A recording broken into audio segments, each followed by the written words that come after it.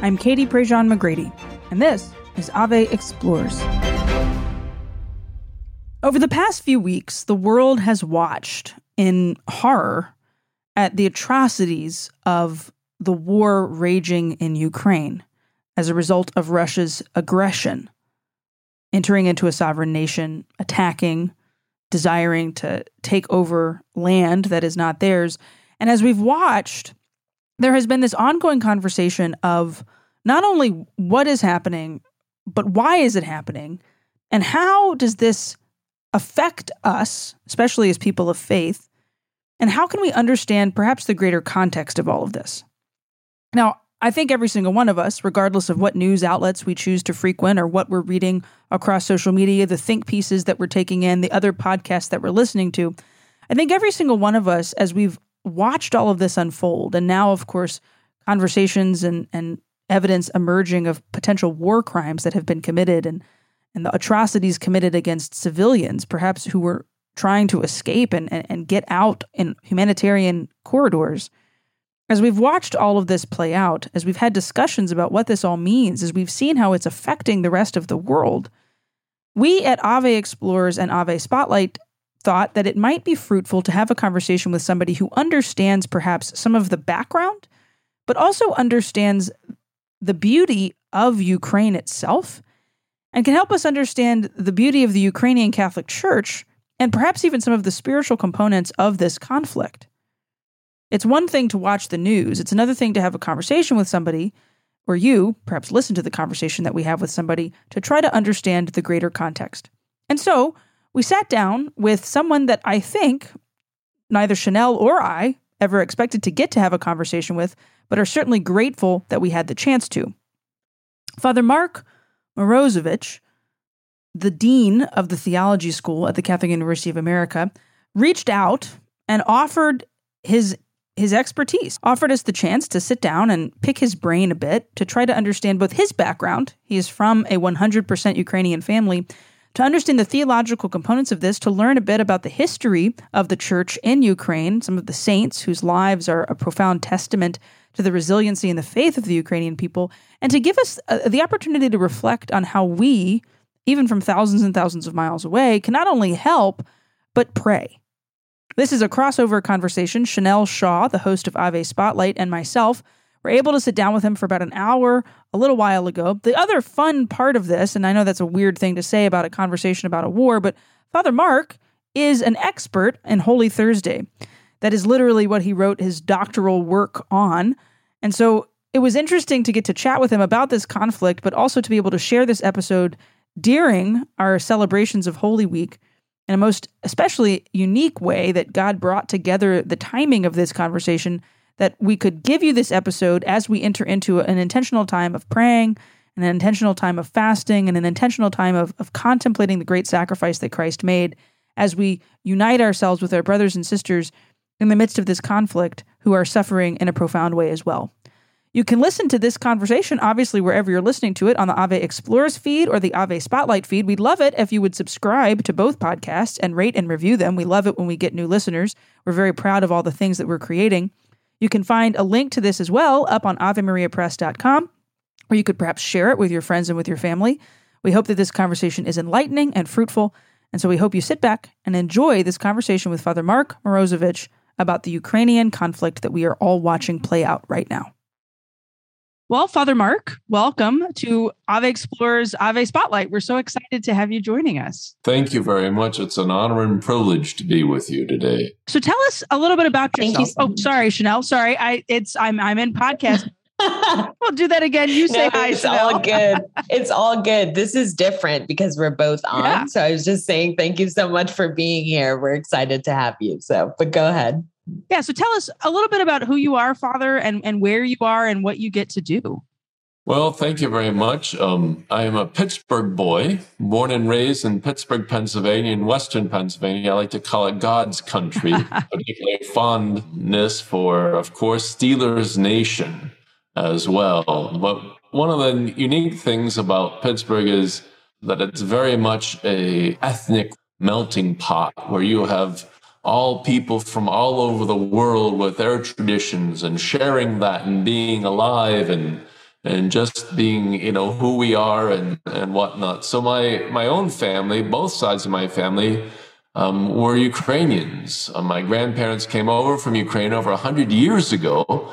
And my parents both ended up marrying, 100% Ukrainians. So I'm one of those few people that the second generation born here is 100% Ukrainian. And, from doing things from our Ukrainian churches to folk festivals. There was a citywide folk festival where everyone would come together in the old civic arena in those days.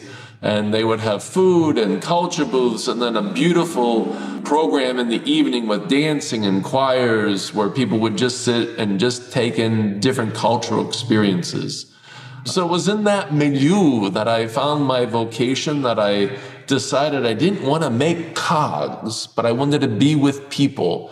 And I wanted to live the life of our Savior and help to bring that love that I experienced in my family, that love that I experienced in my church and the community, and bring that to others and serve that community and enrich it.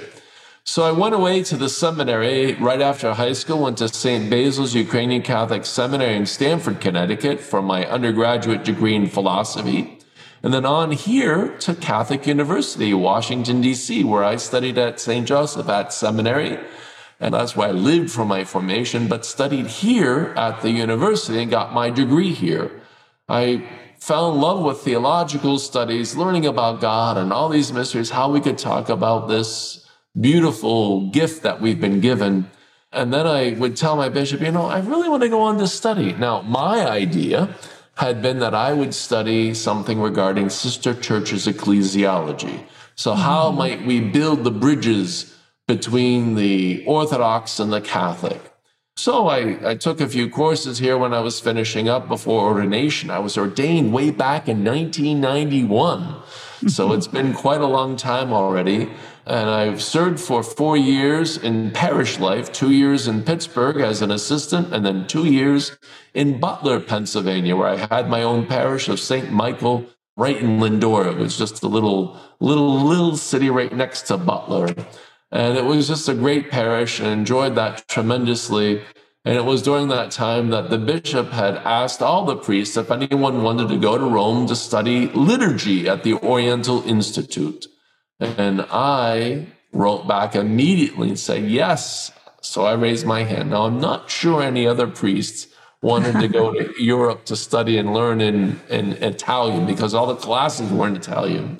I truly enjoyed that, and I dove right into my classes, immersed myself, went early to learn Italian, and, a gift which I still use to this day. And, it's always fun to speak to professors visiting and still practice that. So I was getting my license degree at the Pontifical Oriental Institute, and that's where I was working with some of the people that I'd read as a student here, Father Miguel Arans, but then also my own doctor, Father Robert Taft. So Father Taft is a Jesuit from Cranston, Rhode Island, that wrote the biggest, longest histories of the Byzantine liturgy of St. John Chrysostom, and really was a great pivotal factor. And I'll never forget when I was starting there and at Thanksgiving time, he was always a magisterial figure,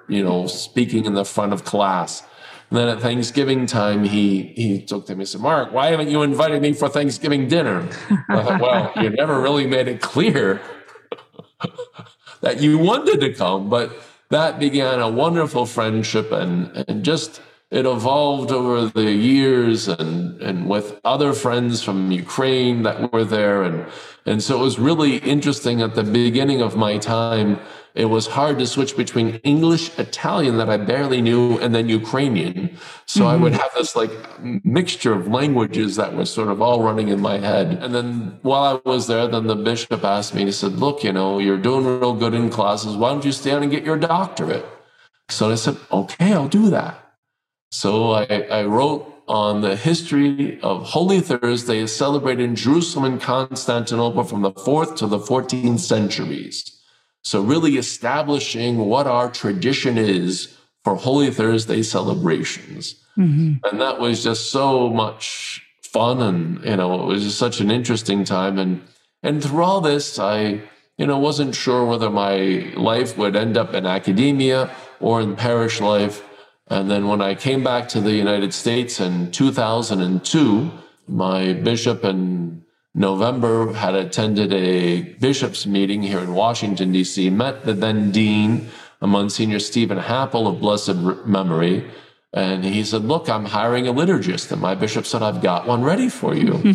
So I put my name in, and I was chosen to be one of the finalists to give a job interview. And then I got the job and started here in September of 2003 and have continued and have just, continued to give of myself. And I love teaching and I love being with people. And then I kept coming up with these ideas, and they said, well, why don't you become the associate dean for seminary studies? And then, so that was in 2006. And then in 2011, I put my hat in the ring to become the full-time dean. And so that's sort of how I got here. And it's really, I like to say I'm an accidental academic in some ways. And that really it was by God's grace and his guidance that I was brought to Catholic University. Yeah. CUA is such it's a shining light in the country. My sister's actually working on her doctorate in canon law at CUA, and there was nowhere else, obviously, that she could go do that because it's the beacon of that education. I'm struck by the part of your story, Father, that it was the Ukrainian Catholic Church that you did your formation in. And that phrase, I'm a Roman Catholic.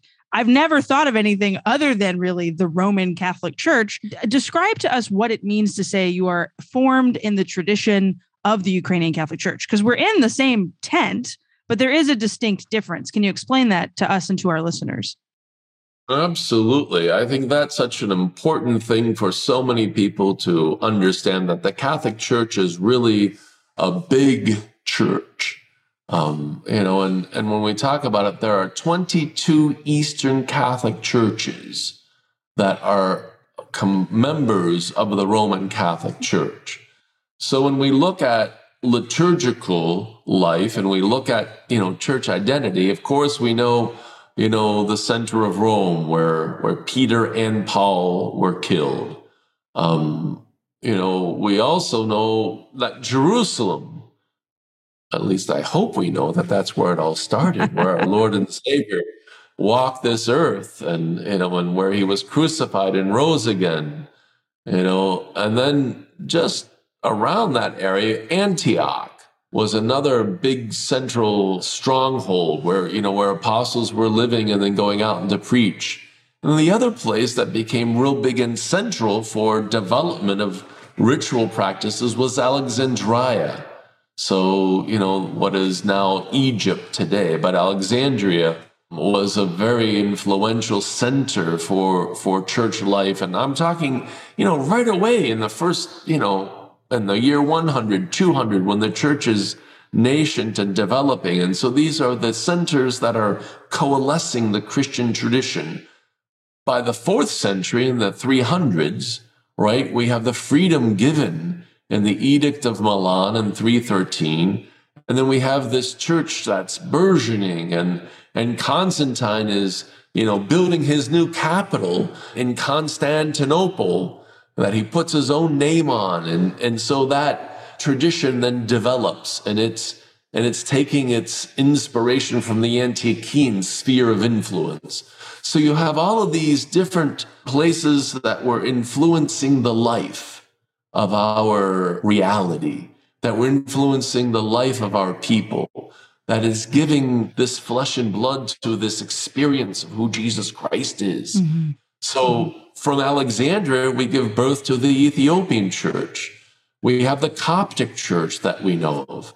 In Constantinople, it's pretty much the one Byzantine church that then goes out, and people like Cyril and Methodius, these wonderful saints that are bringing this faith and love of Christ to people, and, putting it in their own language with the Glagolithic and getting the Cyrillic, to which the alphabet carries his name today.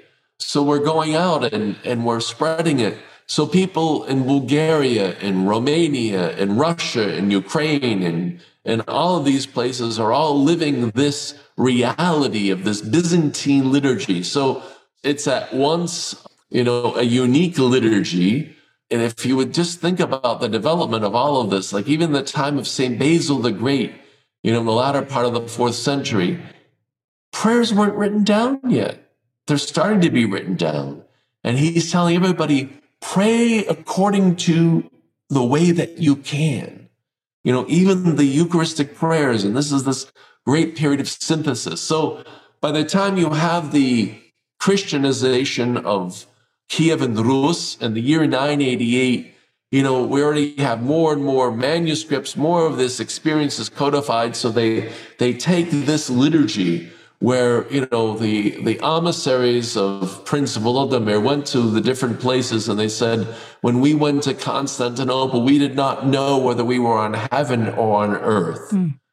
And so they came back and brought this and lived it. And so we all know that in the year 1054, the Great Schism occurs. And so then what was originally one up to this point then bifurcates off. And so there were attempts throughout the years to bring back union with the Council of Florence. But finally what happened in the case of Ukraine in 1596, the bishops of the Kievan Metropolia of Ukraine then went and signed a union with Rome and came back with our diocese and all the people. So this is when we have the theological, liturgical, canonical tradition that then realizes again its unity with Rome. Now remember, in 1453, Constantinople falls. So the patriarch eventually, is moved out of there for a while into the Peloponnese area. So you have these shifting cultural realities that are happening and in disruption. So with this unique, union, the union of Brest, we come about with a whole development of a people that really then spreads to the West, even where modern day, the strength of the Ukrainian Catholic churches in Western Ukraine, in Lviv, it didn't come into union until 100 years later, in the year 1700. And so we have, these great influences that are happening from the incursions of Russia in that time when it begins to take over Kiev, the freedom that's then given under the Polish-Lithuanian, then successively by the Austro-Hungarian Empire. And so we have this center where this church is living and growing and expressing itself according to its Byzantine tradition.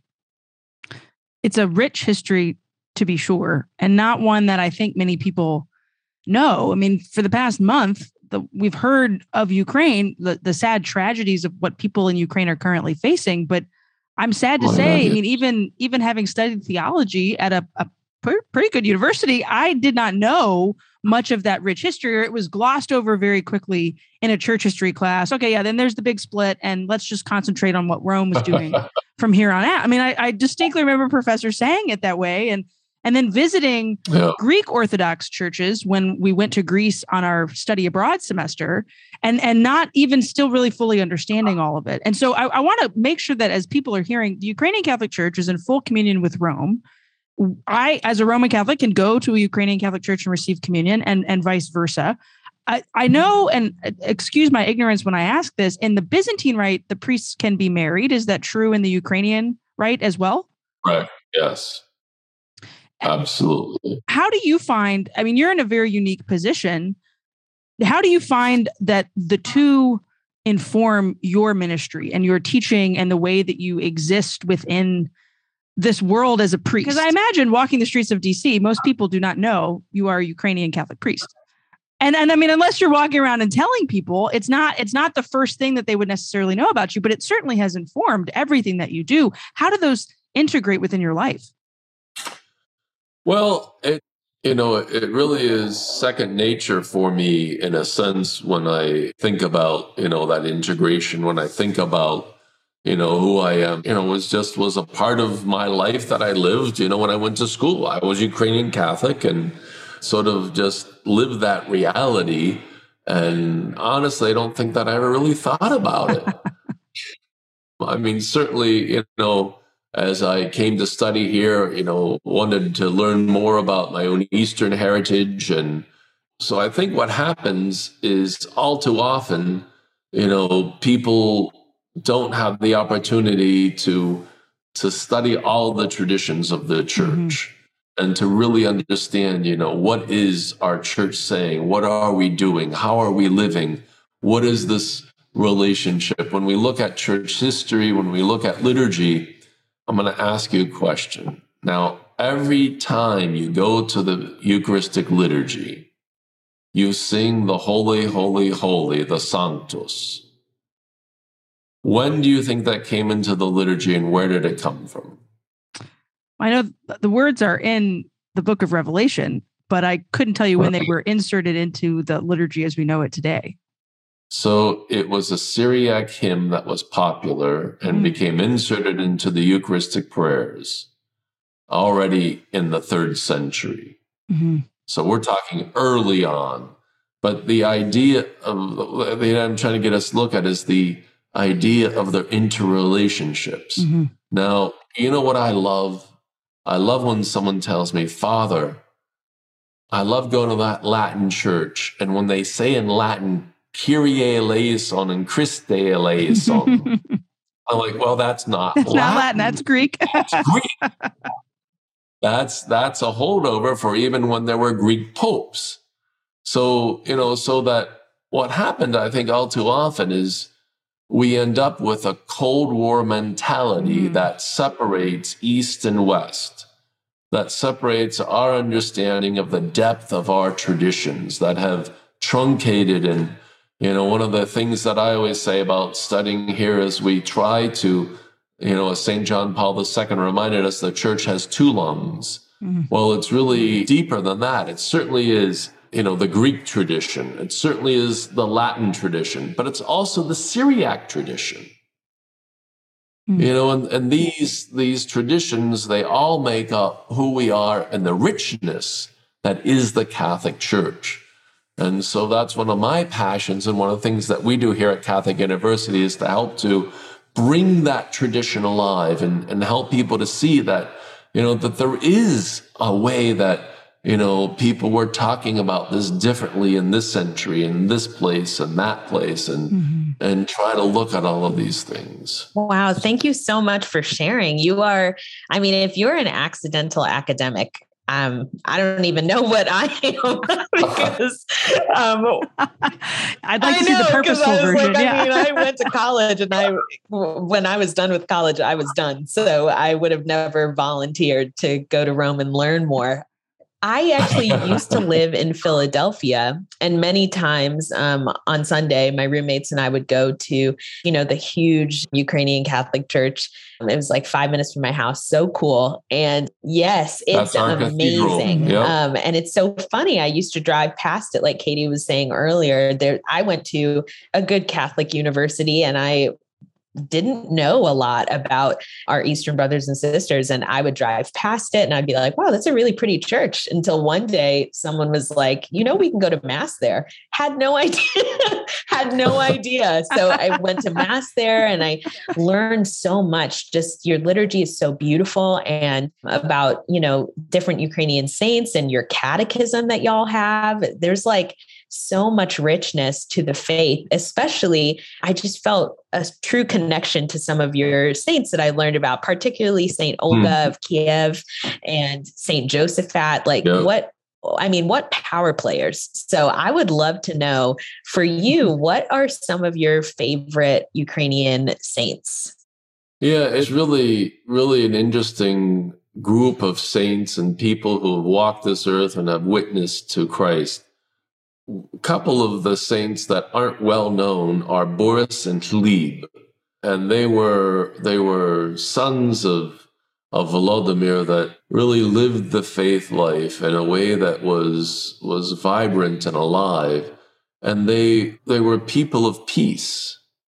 And I think that both of them, exhibit a true sense of brotherhood, a true sense of community that we lack so many times in our world. And for me, they strive, they're really, really, wonderful examples of that beauty. But I want to share with you a story of our martyrs that were recognized when Pope John Paul II came to visit Ukraine in 2001.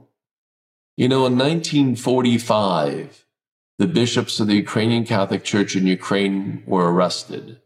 In 1946, the Russian Orthodox Church, together with the communist authorities, conducted a so-called synod, a sobor, and they gathered together people and they declared that the Ukrainian Catholic Church no longer existed. Thousands of priests and thousands of our faithful, our priests, our nuns, our laity, were sent off to Sobor, to Siberia. All of them were incarcerated, but the church existed in the underground. You can go and look at the church history pages on the Ukrainian Catholic University in Lviv and see some of this history there and learn about how they celebrated, the liturgy in their cells, these little chalices, the idea of making wine even from raisins and, how they were able to keep the faith alive. And for me as a young seminarian, these martyrs, these people who were, witnessing with their life, Theodore Vromcha, and others have all, played such an important role. I can remember in 1985 in Stamford, Connecticut, we walked down the streets with placards with these people's pictures and what they were witnessing for the faith. And it made me remember that, some days I may have it hard, but really? So when I was able and gifted with the opportunity of working before the visit of Pope John Paul II to Ukraine, it was really just an amazing experience. I was working with the media to bring journalists from Ukraine to Rome so they could understand what they were, reporting on, but then helping to facilitate journalists to go to Ukraine. I was working with Rai Television, got to know a lot of those people, and it was just really wonderful. And so Kiev was beautiful. And I mean, we've all heard about Baban Yar, where all these Jewish people were massacred, and it was just horrendous. And so, being there with the Pope when he was praying there and, praying in Kiev. But then I'll never forget my entire life when we flew into Lviv. Now, I wasn't on the papal plane, mind you, but my plane was one of the other ancillary journalist plane that Rai had, chartered. And so we flew into Lviv, and we were there at the airport when the Pope comes. And then I was gifted with the opportunity of getting on the bus with the Vatican accredited media. These are the people from Reuters and AP and, CBS, all the big names, New York Times, you name it, and internationally, ANSA and whatnot. And the whole way in, from the airport to the center of the city, was lined with people. At the airport, it was 2 or 3, but then as you got to the city, there were 10 and 20 and 30 people deep. That this place, that its church had been outlawed, was not only back to a life again. And some of these people saw the evils of the incarceration. And now the successor of Peter, the Pope, was here. And if you would have seen the tears coming down these journalists' faces as they realized what they were witnessing. I mean, just completely amazing. So when we talk about, our modern saints, when we talk about this witness of people, Saint Olga, Boris and Gleb, Saint Josaphat, Theodore Vromcha, all of these wonderful people, Sister Josaphata, they have such wonderful stories to tell about commitment to the truth, about commitment to Christ. And this is what, when I reflect today about what's going on in Ukraine, and I see that, you have a people who didn't take up arms against Russia, Right. who weren't going into the fight, and now they're being slaughtered. And it just breaks my heart to see apartment building after apartment building, to see convoys that are stopped with humanitarian aid that's not going to the people that they need. And it just is a horrendous thing. And I just keep praying to God and to these wonderful saints for inspiration on how, in my own little way, in my corner of the world, I might help to witness and help them in some way to bring and to pray to God to bring an end to this needless war. I'm always struck by how, the news will give us a headline and tell us, this is what's happening, or here's the military decisions that are being made, or, oh no, your gas prices are going to rise. But in the greater context of things, Ukraine, the only thing I kept thinking of as you were telling us this story, Father, was it feels like Ukraine keeps getting picked on. It feels like people keep going after these people who just want to live their lives, to work hard, to raise their families, to provide bread to the world. Ukraine is known as the breadbasket of the world. And yet there's this continued attack and persecution. And on both sides of the political aisle, this conversation of, okay, should this be happening? Obviously, it should not be happening. Why is this happening? And I'm struck by the fact that at the center of this is a story of people of faith.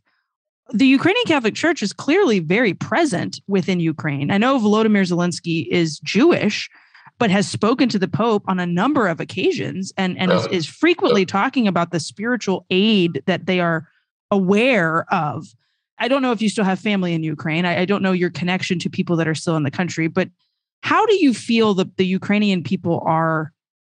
This almost seems like a silly question, so forgive me for even asking it, but how are they doing? Because the news is not telling us all of these stories anymore. They're just telling us the machinations of generals or how it's affecting the economy. But at the center of this are people who are continuing to experience persecution as they have for centuries, it seems. Yeah. I talk daily to people in Ukraine, and I have, many different friends, from priests and lay people and nuns and some of my distant family that I connect with as well. And, and really it's trauma. But, in the midst of this trauma, there are great stories. There's a Marian pilgrimage place called Zaravarnitsia, and it's really just a lovely place. It's in Western Ukraine, and they even built a copy of the Holy Sepulchre, and they have all these beautiful churches. They took in over 400 people from Kharkiv, from these areas that, they're not Catholic. They're certainly not Ukrainian Catholic. Most of them, if anything, they're Orthodox, but many of them have no, experience. And so they're there and they're being trained in catechism. They're given dignity. They're just building new moments. In one of the convents, one of the nuns was telling me, this woman came from Kharkiv and was real concerned because she'd heard that, well, you won't speak to us in Russian. What am I going to do? I don't know Ukrainian. And she was just so happy to see that, we were just people that were welcoming and inviting and bring, these people in. So it's really, in some ways, building links of cohesion that would not have been the same, before.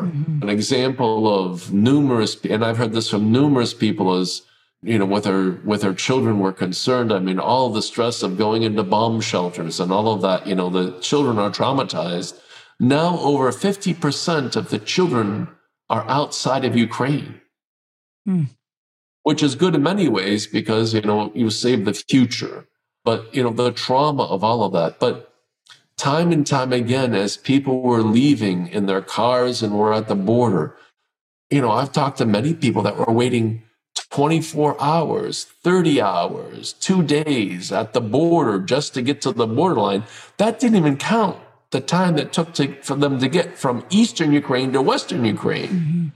When I was talking to some of my friends that were in Kiev, just to get to this pilgrimage place is Zarvanich, which is nowhere near the border. It took them 36 hours for a trip that normally takes 5 hours. But as, the closer that you went and people were alongside the road, because you're just stopped. You're not going anywhere real fast. And people were bringing them food and they would say, how much do you want for it? They said, no. It's our gift to you.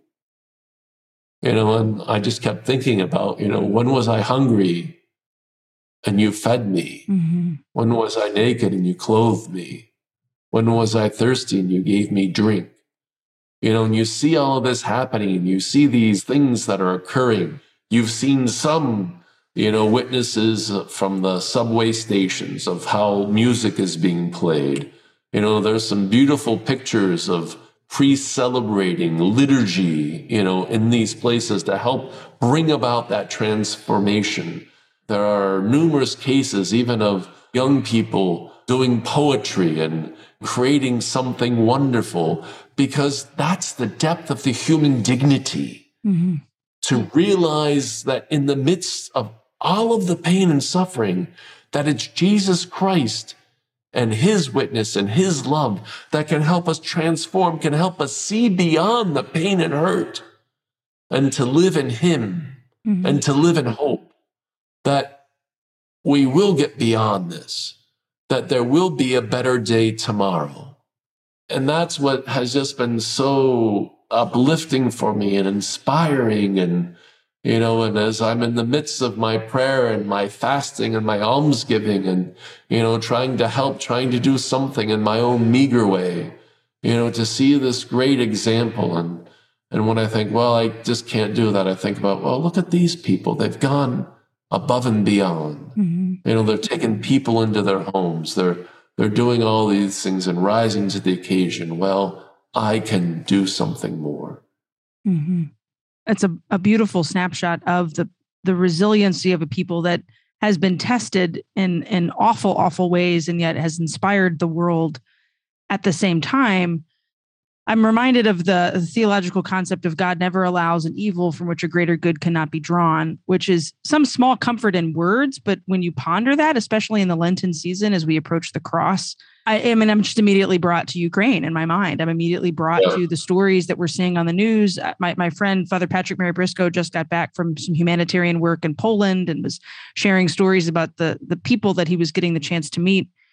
And Father, I'd love if you would perhaps, as we approach Lent, this is going to air, we're not exactly sure when in the grand scheme of things, but I think before we get to the Triduum, so before your big day, Holy Thursday. For the record, while we were interviewing, I texted my sister, who's a CUA doctoral candidate, and asked her, do you know this priest? And she said, oh, yes, he specializes in Holy Thursday. She knew that about you immediately.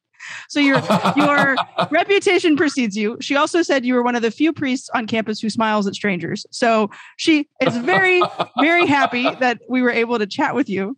High compliments for my introverted sister. But I was wondering if you could perhaps maybe give us some prompts on what we can specifically be praying about and for in regards to this awful situation, but in light of the Ukrainian resilience, in light of these stories of these martyrs and of these saints, and in light of what's going on, if there's some sort of way that perhaps we can be taken deeper into prayer, if there's something you can inspire us with. So I'm gonna share what I think are some general principles and something that I've been reflecting on in my life for the last several years, is that when we go through life, our life is truly not our own. Our life is a gift from Christ, and he's unfolding our life and giving us experiences. So we understand free will when it suits us. We don't understand free will when someone does something bad against us. And that's sin. And whether it be verbal, whether it be, something that you just don't get a good feeling from somebody, or somebody is drunk and they wreck your car. I mean, that's sin. But God is always with us, and he is the eternal now.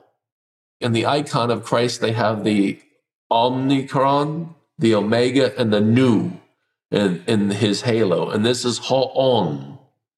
And it's the eternal now of God. I am who am, if you will. So God is always in the eternal present.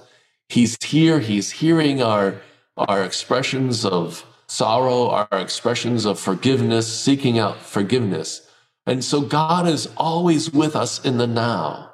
And so we need to cultivate that deep sense of prayer so that we're always trying to figure out where God is guiding me in this situation. How can I be Christ to the other that's present? What is it that Christ is striving to create in this situation?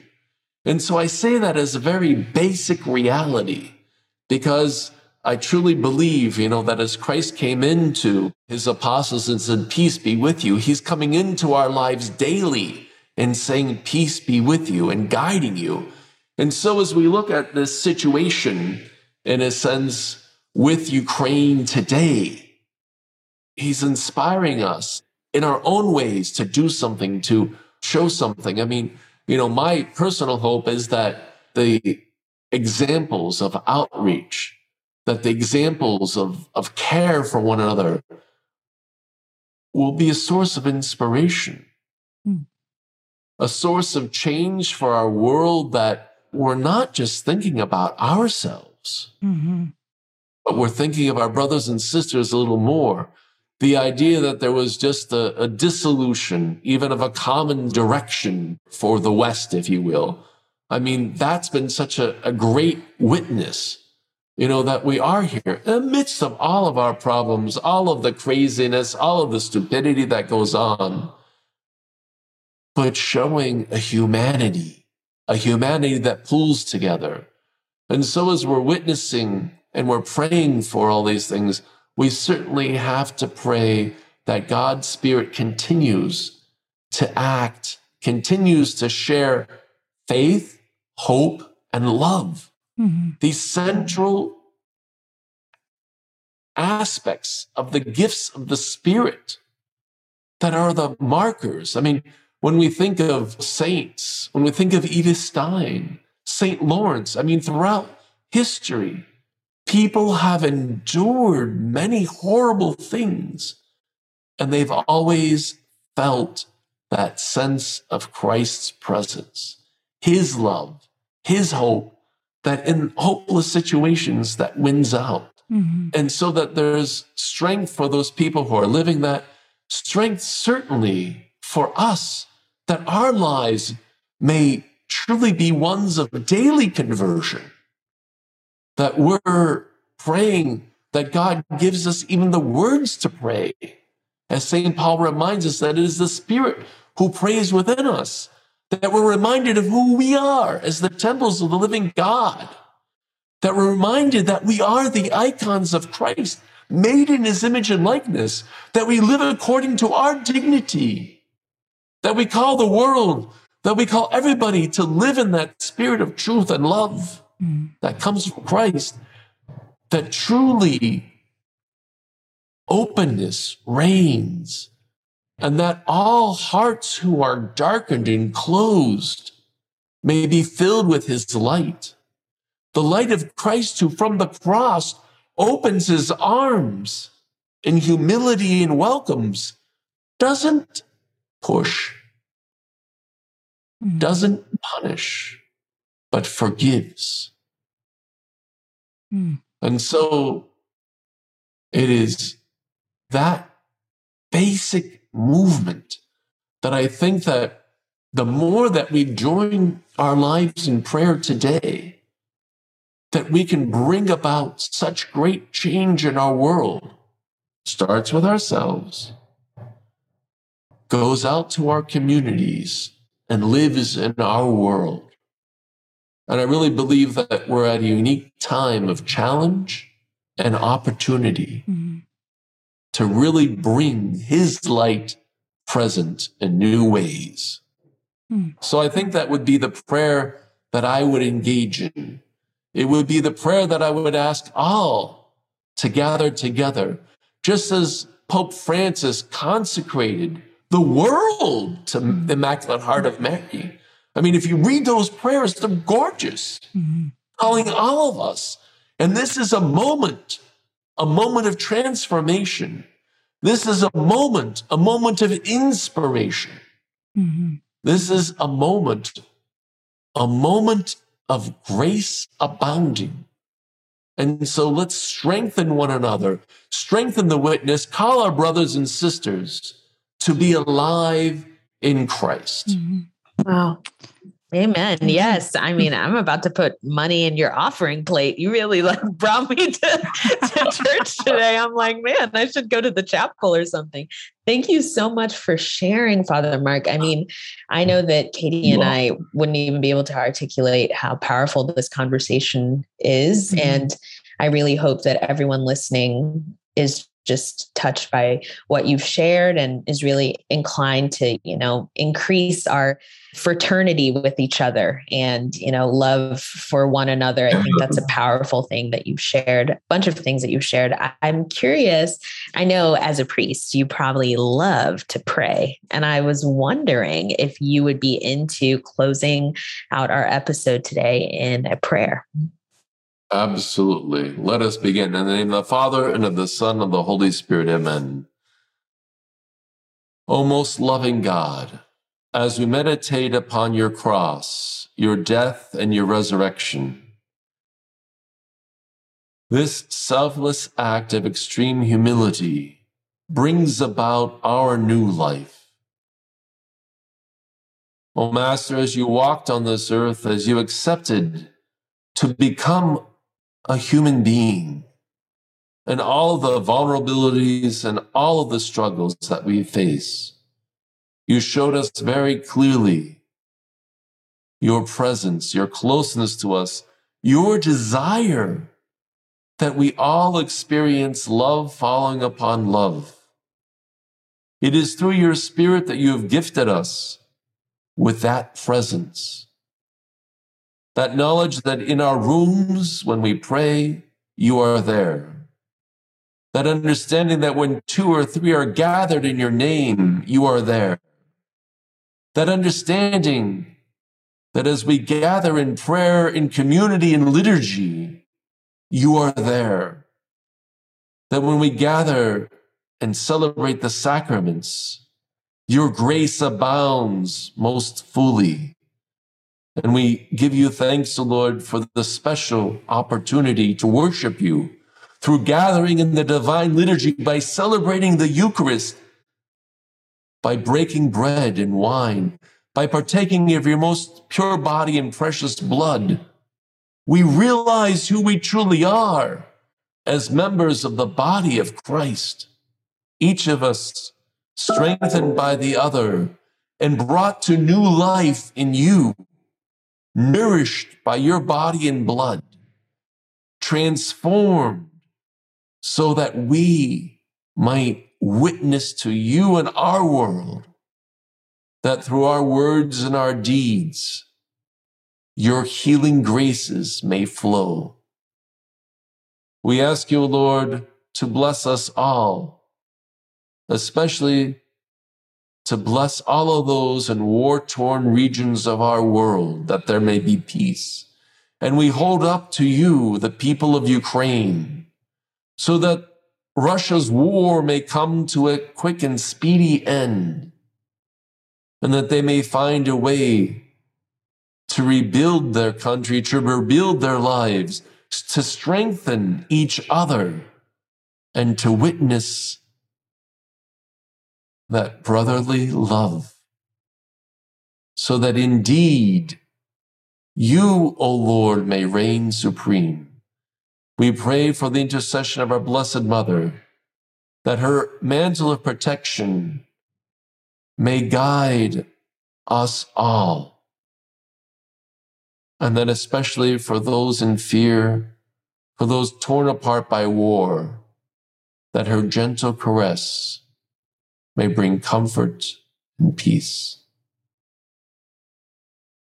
We pray, O Lord, that you guide our church, that we may witness, each of us, in strength to your presence, that your process of healing and forgiveness may continue to involve all, and that one day we may give you praise in heaven. We ask this in the name of the Father, and of the Son, and of the Holy Spirit. Amen. Father Mark, thank you so much for taking the time and what I know is probably a very busy media schedule, because if you're not in demand, you should be. And I'm going to text my friends at CNN and tell them this is the guy you need to get on your shows quickly to comment on all of this. So we're so grateful for the time that you were able to spend with us. Are you on social media, Father? Is there anywhere that people can follow you, read your writings, learn a little bit more about your area of expertise? I do have social media accounts. I must confess I don't keep them up as well, but I really am engaged in, sort of academic work and academic writing. And I do a little bit of things certainly involved in our Ukrainian Catholic parish here. We do have a Facebook page and occasionally I preach there, but I will try to update my social media. We'll put a link to your Twitter. I found it. And we'll put a link down to your Twitter. I have Twitter, I have Instagram, I have Facebook, and so I really haven't been as attentive to that side of things. Well, that's okay. We'll get you there eventually. Yeah. So, but thank you so very much for your time, Father. We're grateful. My pleasure to both of you. It's been a great joy. And please remember me in your prayers. Of course. Thank you guys for listening, and thank you so much to Father Mark for being our guest. We're so grateful for this conversation. We hope it was both enlightening and educational. I learned a lot about the Ukrainian church and saints and the richness of the Catholic faith in Ukraine. So we continue to pray for them and ask that God cover them. And we're so grateful for Father Mark and his witness. I'm looking forward to talking to you guys next week. Please pray for me. I'll be praying for you. God bless. Father Mark is, of course, a very passionate man. We were so grateful that he was able to take the time to visit with us. One of the things that he consistently said, both in our recording and then after the fact, after we hit stop on our record, was that the resiliency of the Ukrainian people, while something that is incredibly inspiring to see, should not preclude us from offering intentional prayers and often offering intentional fasting as we watch this all happen from afar, as we perhaps even suffer in a very, very small way ourselves with the impacts that this is having to the global economy. That this is an opportunity to enter into the suffering of Christ with the Ukrainian people who are not abandoned in this moment, either by Christ or hopefully not abandoned by us either. We are so grateful that he was able to take the time. Father Mark is up on Twitter at @Morozowicz, Morozowich. We'll have the link down in the show notes. He joked that he didn't know his own social media handles, but we have the links down in the show notes. So you can follow him, can see some of the things that he is posting, see some of the things that he is writing and sharing about this. Again, we are so, so grateful that he took the time to visit with us. For those of you who are finding this podcast on the Ave Explorers feed, well, we're grateful that you're here. Check out our sister podcast, Ave Spotlight, a weekly podcast hosted by Chanel Shaw, who also helped conduct this interview today. It drops every Monday morning. It features incredible conversations with Catholics who are doing remarkable things, people that you might not have ever heard of, and some people that you know. Every Monday for about 15-20 minutes, you can enter into these conversations. You're going to love it. Go find it anywhere you get your podcasts. And of course, here on Ave Explorers, if you found the show on this feed, our next season on the Mass will be dropping in May. We've got some amazing conversations coming up, so we hope you take advantage of finding all of those. Go over to our website, AveMariaPress.com, and you'll find everything that you need there to learn about all the great things that we are creating just for you. We're so grateful that you joined us today. We hope that you have a fruitful Holy Week. We'll be back soon with a whole lot more.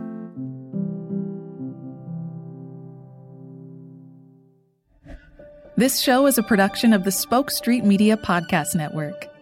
For more great podcasts, visit spokestreet.com.